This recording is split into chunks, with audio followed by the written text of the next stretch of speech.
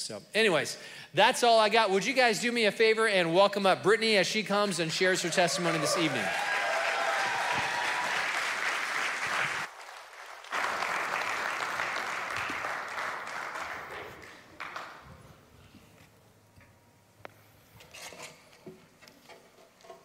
Hello. My name is Brittany, and I'm a grateful follower of Jesus and an adult child of a dysfunctional family healing from shame and codependency. Go ahead and pray with me. God, tonight I pray for the person who sits in this audience who needs to hear my story, the one who feels scared and alone, and the one who didn't know there was anyone else like them. I pray for my own heart as I share openly my trials and triumphs, and for those in this room to hear your glory. Amen. My journey began in the East Bay in 1993. I am one of the younger ones to share my testimony up here, and I've heard that so many times in so many of my groups, but I need recovery just as much as all of you old-timers. Right? My parents were both from dysfunctional families themselves with hidden secrets, anger, favoritism, perfectionism, codependency, and even broken marriages. In that first year of my life, we moved here to Stanislaus County. As a child, sorry, it's too short. I said I was short, but I'm not that short. I was nicknamed Jekyll and Hyde. My emotions were quite large for the little body God gave me, and my parents didn't necessarily have the emotional knowledge to handle it. The first memory of dysfunction that I hold is that of my parents arguing far down the hallway after my second sibling was born. I remember telling them that their fighting made me very upset and they needed to stop. As any parent would, myself included, they laughed at me, and it did not stop. It actually began escalating. My parents would argue over things no small child can understand, and I had a strong sense of justice, but I didn't have a place to aim it. All I wanted was happy parents. It was around that time that my codependency kicked in. I felt a responsibility to protect my siblings and my mom. I was the oldest, and I couldn't make my mom's day any harder. That codependency only grew from there when my parents' disagreements and issues began affecting even my 7-year-old life. Every day when we got in the car after school, my mom would share every detail of her own day with me. I became a little counselor, and my responsibility again was to protect my mom from the world. It was around this time that my dad started spending more and more time in the garage rather than in the house with the family. When he was inside, his angry outbursts were enough to send me and my siblings hiding in our bedrooms to avoid him. This pattern of distance from my dad, arguments between my parents, parenting my own mom, and the culminating codependency resulted in my embodying the role of caretaker that continued into my teens and young adulthood. My codependency was exacerbated by my grandmother throughout childhood as well. She didn't understand my lack of control over my emotions, my stubbornness, my sense of justice, my need for control, all of which are now explained by my adult diagnosis of ADHD. She called me names like brat and spoiled. She would passive-aggressively comment on how I needed to grow up. Grandmother didn't visit our family much until my younger sister was born. She wanted to be called grandmother, not grandma, but she completely ignored me and pretended I didn't exist until I figured it out for myself. Her treatment shaped my internal belief system that I was unworthy, unlovable, and not accepted in my own family. I learned to rebel, especially when she showed how much she loved my siblings or my cousins over me. I avoided displays of affection towards her. My reactions were handled with more spite from my grandmother, who spoke negatively of me to the rest of the family. For the last 4 years of her life, she was fighting cancer. Much of our free time was spent driving between Modesto and Oroville to spend time with her, take care of her, and make the most of her last days. For the last year or so, if we weren't there as a family, my mom was there caring for her and my grandpa while we were left at home with babysitters, my dad, and my other grandparents. To say I was angry is an understatement. At 10 years old, I deeply resented my grandmother. I didn't have the attention of my own mom, and I was forced to continue carrying the baggage of grief alone. To see my mom care for someone who showed me so much hatred cemented my beliefs that I was unlovable and unwanted. About a month before she passed, grandmother was hospitalized. I demanded to go visit her whenever my mom visited in those days because of my desperate need for attention that I felt was being stolen from me. From her hospital bed, with my mom and aunts in the room, grandmother apologized to me for how she treated me over the years. Here I was, at 11 years old, feeling abandoned and ostracized from one of the women who was supposed to show me love, and all I was ever taught was bitterness. She was apologizing. How was I supposed to feel? No one had ever apologized to me before. I remember everyone crying, and all I felt was my heart hardening. I'm sure pure hatred emanated from my body at that moment. Grandmother had wasted 11 years and made me feel responsible for it all. The kicker was when she asked for my forgiveness. How dare she? A month and a half later, she passed with my mom by her side. I didn't shed a single tear for her. My family would probably remember me at this time as a bundle of anger and emotions that overwhelmed the household. Everyone chalked it up to sadness that my grandmother had passed, but that wasn't it. It was anger at lost time and relationships with two of my maternal figures, my grandmother and my mom. These were time and relationships I wouldn't be able to recover that would affect me into adulthood. I wasn't caring for myself at this time, as I was a child and I didn't know how to get attention any other way. I look back now and I see a hurting child who didn't brush her teeth, didn't do her homework, and didn't know how to live. Since we grew up in the church, I was very righteous about my faith and religion. There was only one way to live, and that was my way, regardless of the fact that my family was still living in codependent dysfunction. My way was the perfect what would Jesus do way. I remember pointing at other families at church and whispering about how they fell short of perfection. We would show up to church in our dresses and our perfect hair, having just left a loud argument between my parents and leaving my dad at home to drive himself almost every Sunday like clockwork. Dad almost never ate dinner with the family, choosing to spend that time in the garage or at work. When he was home for dinner, we had to be silent, or he would become angry over our silliness. It was obviously my dad's fault that there was anything wrong with us, and there wasn't anything wrong with us. We were perfect. Yet we weren't. My attention-seeking behavior reared its ugly head and caused psychosomatic symptoms of widespread pain and fatigue my sophomore year of high school. I struggled with fatigue and pain for 5 years that I now understand were symptoms of depression and anxiety, not the chronic illnesses I thought they were. Psychosomatic just means that there's no physical reason for the pain other than my brain using it as a coping mechanism to deal with trauma. My pain was real, but I used this pain as a way to garner sympathy from my parents, teachers, and peers and get away with being a nasty human being. I was jealous of other girls, and I struggled with female friendships throughout this time. I believed that I was smarter, more godly, and more perfect than my friends, and that they benefited from my friendship more than me gaining anything from them. These were all coping mechanisms for my internal fear of being unlovable, unworthy, and not accepted. I have very few true friends left from that period of my life due to my character defects of jealousy, gossip, and pride. When high school ended, I escaped. I ran. I went back to the East Bay for college, where I could discover who I truly was. One day at a time, and Al-Anon says, I can prepare myself to make decisions only by becoming aware of the person I am, by getting acquainted with myself. At that time, I found a place where I truly belonged and where I felt loved, not for the things I could do for others, but for who I was. But this didn't solve my problems. At home, the family dysfunction raged on. I ran further and further and vowed never to move back to Modesto again. Oops. I struggled with depression throughout college, feeling alone, hurt, and broken whenever things didn't go to plan. While my psychosomatic symptoms disappeared, my codependency, my anger, my depression, and my dysfunction did not disappear. The fall of my senior year of college, I was living my dream. It was around that time that I told my parents, and I quote, I will not be moving back to Modesto after getting my teaching credential, unless you find someone for me to marry. Ha! My mom said, challenge accepted. By February of my senior year of college, I had been introduced to the bass player at my mom's church. He was cute, he played the bass, he liked hiking and cooking, and did I mention how cute he was?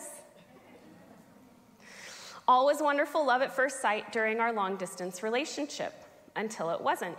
You see, Drew is a recovering addict, so I was still the perfect one here in this relationship. I could be his fix.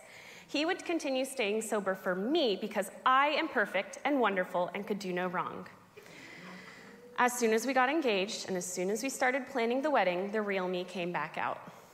Jekyll and Hyde came back. I was an anxious, depressed mess. All I could hear or see was what he was doing wrong. He didn't accept me or love me right. He was overreacting to everything. He didn't show his emotions enough. Yet I was the one losing my mind over silly, small things. By God's grace, not only did we make it through our lovely outdoor June wedding, we also miraculously made it through our 3-week-long road trip honeymoon. We now lived in the same house, in the same town that I never wanted to come back to. His every move reminded me of my dad, and I was so afraid that Drew would yell at me for the longest time. We've now been in marriage counseling since day one of our marriage, slowly piecing together a healthy, happy relationship.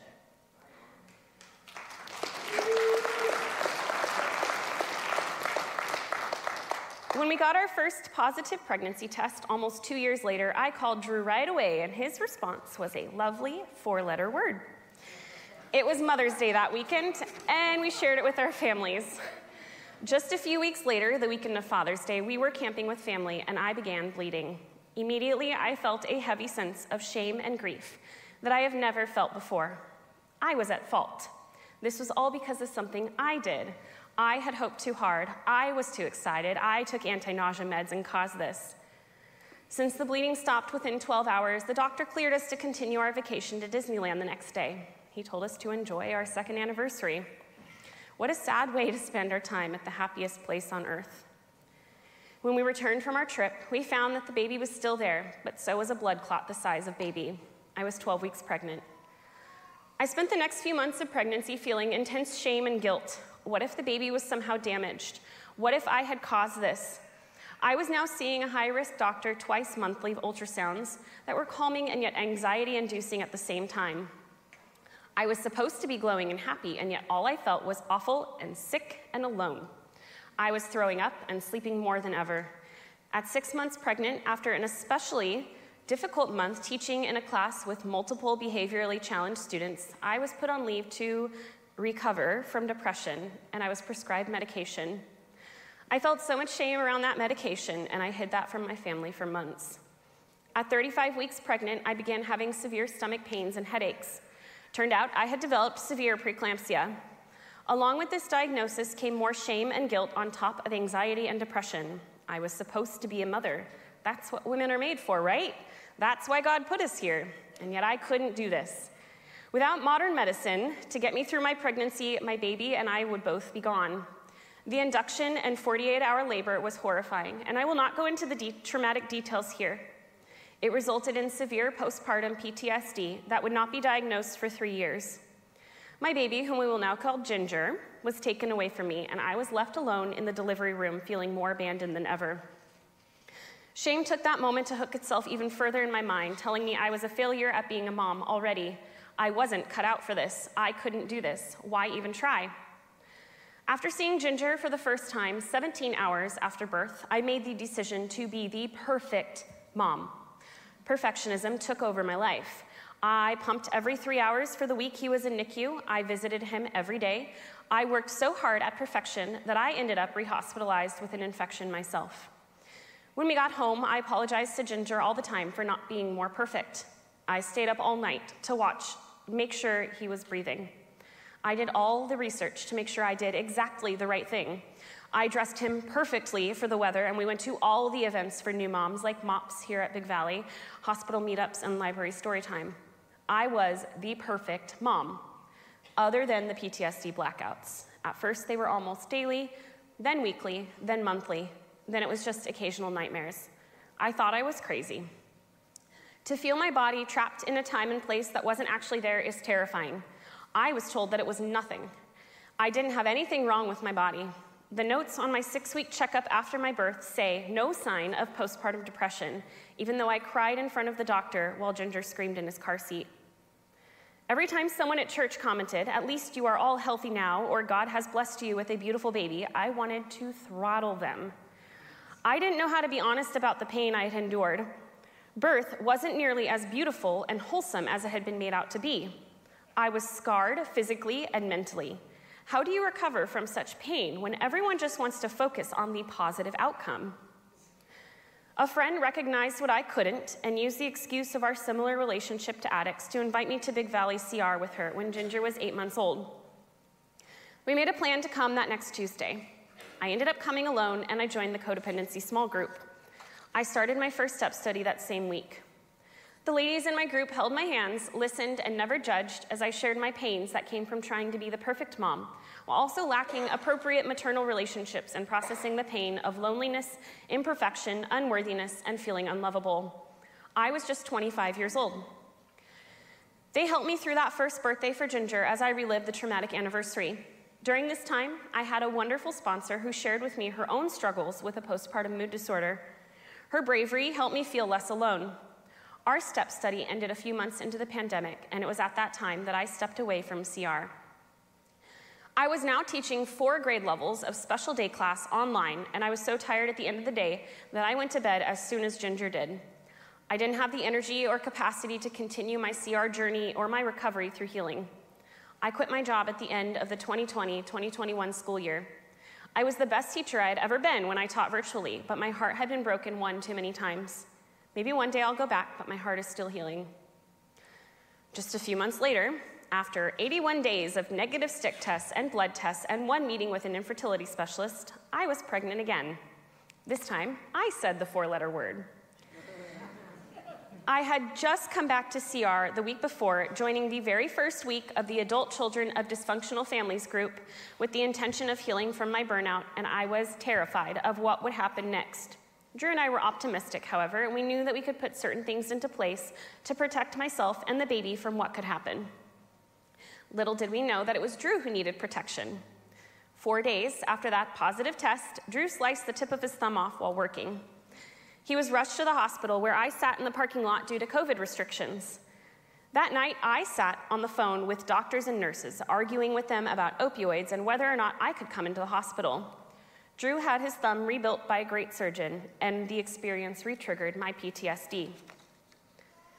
I don't have much memory from the next month and a half. I lay on the couch, I never slept, and if I did, I had constant nightmares. I barely ate.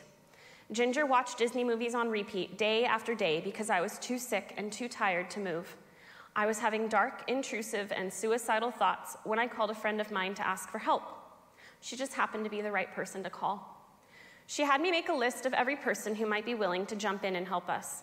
Then she told me of a program designed just for moms with an inpatient program and an outpatient intensive program. The only problem was that it was 2 hours away. I wasn't sure yet if that was right for me. That was a long way to go, and I had Ginger and Drew to take care of. It took me leaving CR one Tuesday evening with the intention of ending it all on the way home to realize that I needed more help. That week, I chose to surrender and admitted that I was powerless over my own life and that it had become completely unmanageable. Step 1. Drew drove me to El Camino Hospital in Mountain View on October 11th, 2021. I was 4 days away from my 28th birthday. I spent 1 week in one of the best inpatient centers in the US and one of only 3 inpatient centers designed for perinatal women in the US. My doctor was the top perinatal psychiatrist in California. Within that week, I was eating and sleeping again. I was discharged and I spent 12 weeks living with family friends and attending the partial hospitalization program, an intensive outpatient program called MOMS, or Maternal Outreach Mood Services. That time of healing the shame and guilt I felt began my recovery from PTSD. When I was finally able to move back home, I was about 24 weeks pregnant. I immediately started back up at CR and began a STEP study. These women walked me through the next few months of making the decision to get a C-section, being diagnosed with preeclampsia again, 8 L&D visits, and healing from my shame and perfectionism. My constant prayer for my pregnancy was the serenity prayer. God, grant me the serenity to accept the things I cannot change in this pregnancy, the courage to advocate for the things I can, and the wisdom to know the difference. Because of this community's support and my constant prayer for God's wisdom, I was able to have the most beautiful birthing experience on the night of our STEP study's first potluck that I didn't get to attend. Baby boy will now be Nugget, and I'm grateful to have completed that STEP study when he was 5 months old. I joked throughout the pregnancy that Nugget's middle name should be Job because of the pain the pregnancy put me through. I felt as though God was testing my will to live throughout the path he had brought me down. I resonated with Job when he cried, "Even today my problems are more than I can handle. In spite of my groans, God's hand is heavy on me," Job 23:2. In the end, Nugget's middle name was Jude. Jude means joy.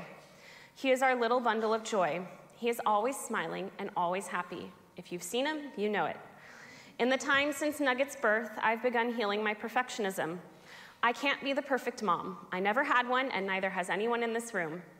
I can only do my best with the example God has given us. It's as though God has said to us, may more and more mercy and peace and love be given to you. Jude 1:2.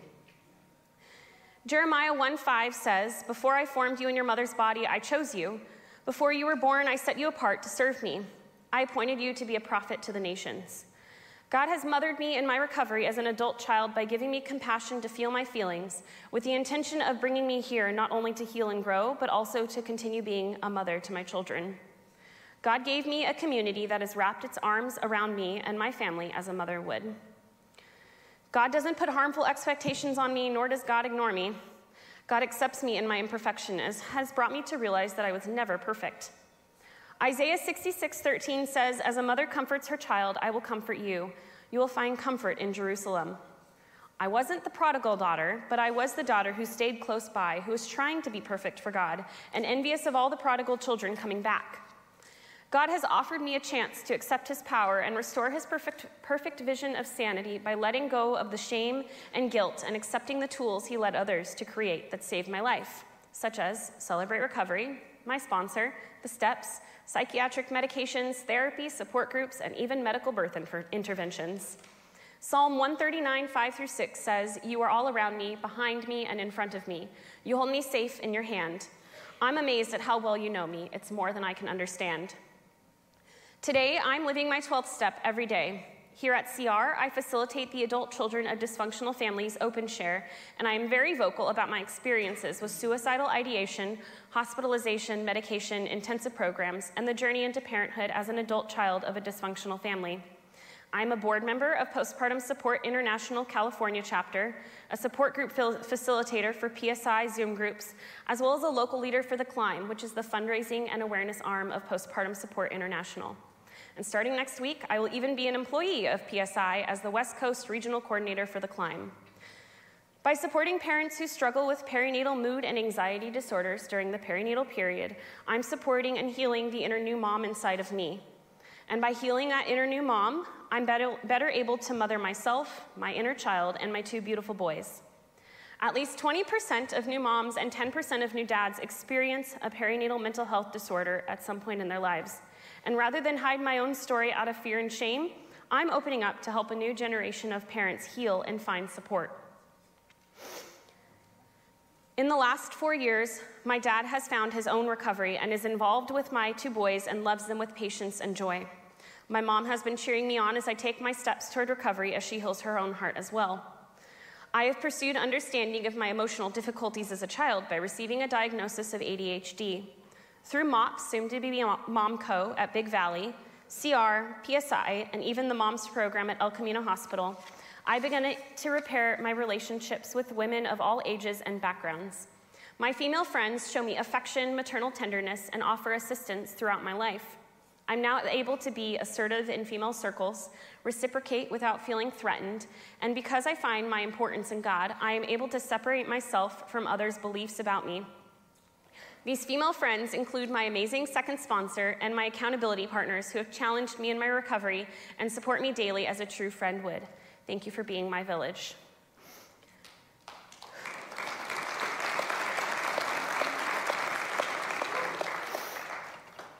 Drew faced his own challenges after he went back out in the world to triple check that he was still an addict soon after Nugget's birth. For 6 months, I had no idea, but because I was firmly in a step study at that point, his decisions made less of an impact on me. Being able to understand that the most helpful and most loving action any family member could take is to get help for ourselves, from how Al-Anon works for families and friends of alcoholics, kept me sane and on my side of the tracks. When he finally opened up about his addiction relapse, I was able to use my recovery skills to keep our house a safe place without denial. In October of 22, soon after learning about Drew's relapse, I journaled using the small group question, how has recovery transformed your life? I wrote, the ability to ask for help, the ability to forgive, not taking responsibility for Drew's actions, and setting boundaries with those near me. I used to think couples were exaggerating when talking about the power of recovery in a relationship, but I now see how much it has done for us. Somehow God led us both out this other side of depression and addiction to be stronger than ever. We are going on 7 years of marriage and are more in love and spiritually healthy than ever.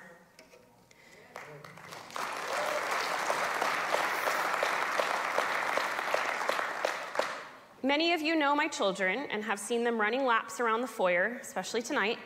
They are happy, healthy, active boys, so please pray for my rest and my sanity and that God continues to bless us with the mothering village we have found. My biggest flex has been the ability to forgive my grandmother. I wrote her a letter here in this room one evening during another testimony. Being able to forgive by using the 6th principle was the most freeing thing I've ever been able to do. Not only being able to forgive her, but myself in that same moment. For the first-time guests, my favorite part of Postpartum Support International's motto is, "You are not alone." I always thought I was the only one feeling the pain I felt. I always thought it was just me hurting the way I hurt, but it's not. That's why community is so important. Al-Anon for Families and Friends says, part of the isolation of this disease is the belief that we are unique. No matter what disease we are recovering from, we aren't alone. Without CR, I would not have found the chance to recover from my hurts, habits, and hang-ups. I wouldn't have journeyed from an adult child of a dysfunctional family to a healed daughter of God. Thank you for letting me share.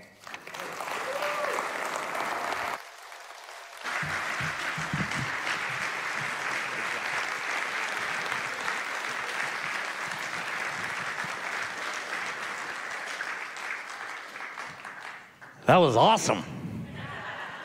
That was awesome. Hey, our question for tonight is this. On a scale of 1 to 10, where are you at in your recovery, and what does that number mean to you? So think about that for a second. If you're at 10, let's talk. Maybe you can teach next week. I'm just kidding. I'm kidding. But hey, scale of 1 to 10, check that out. Before we read the Serenity Prayer, let's hear it one more time for Brittany.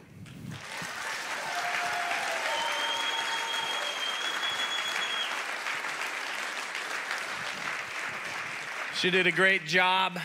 I hounded her for a while, and then she emailed me stuff, and then like I normally do is I forget about it.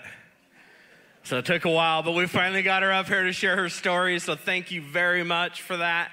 If her story impacted your life, you maybe relate to it, you connect with it, I encourage you, see her afterwards, buy her a piece of pie.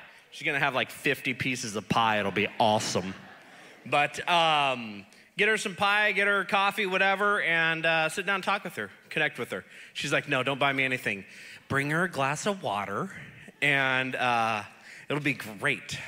So, but anyhow, make sure you encourage her, tell her how much her story impacted your life, what you got out of it, that kind of stuff. But let's stand and close with the Serenity Prayer. God, grant me the serenity to accept the things I cannot change, the courage to change the things I can, and the wisdom to know the difference. Living one day at a time, enjoying one moment at a time, accepting hardship as the pathway to peace, taking as Jesus did this sinful world as it is, not as I would have it, trusting that you will make all things right if I surrender to your will, so that I may be reasonably happy in this life and supremely happy with you forever in the next. Amen.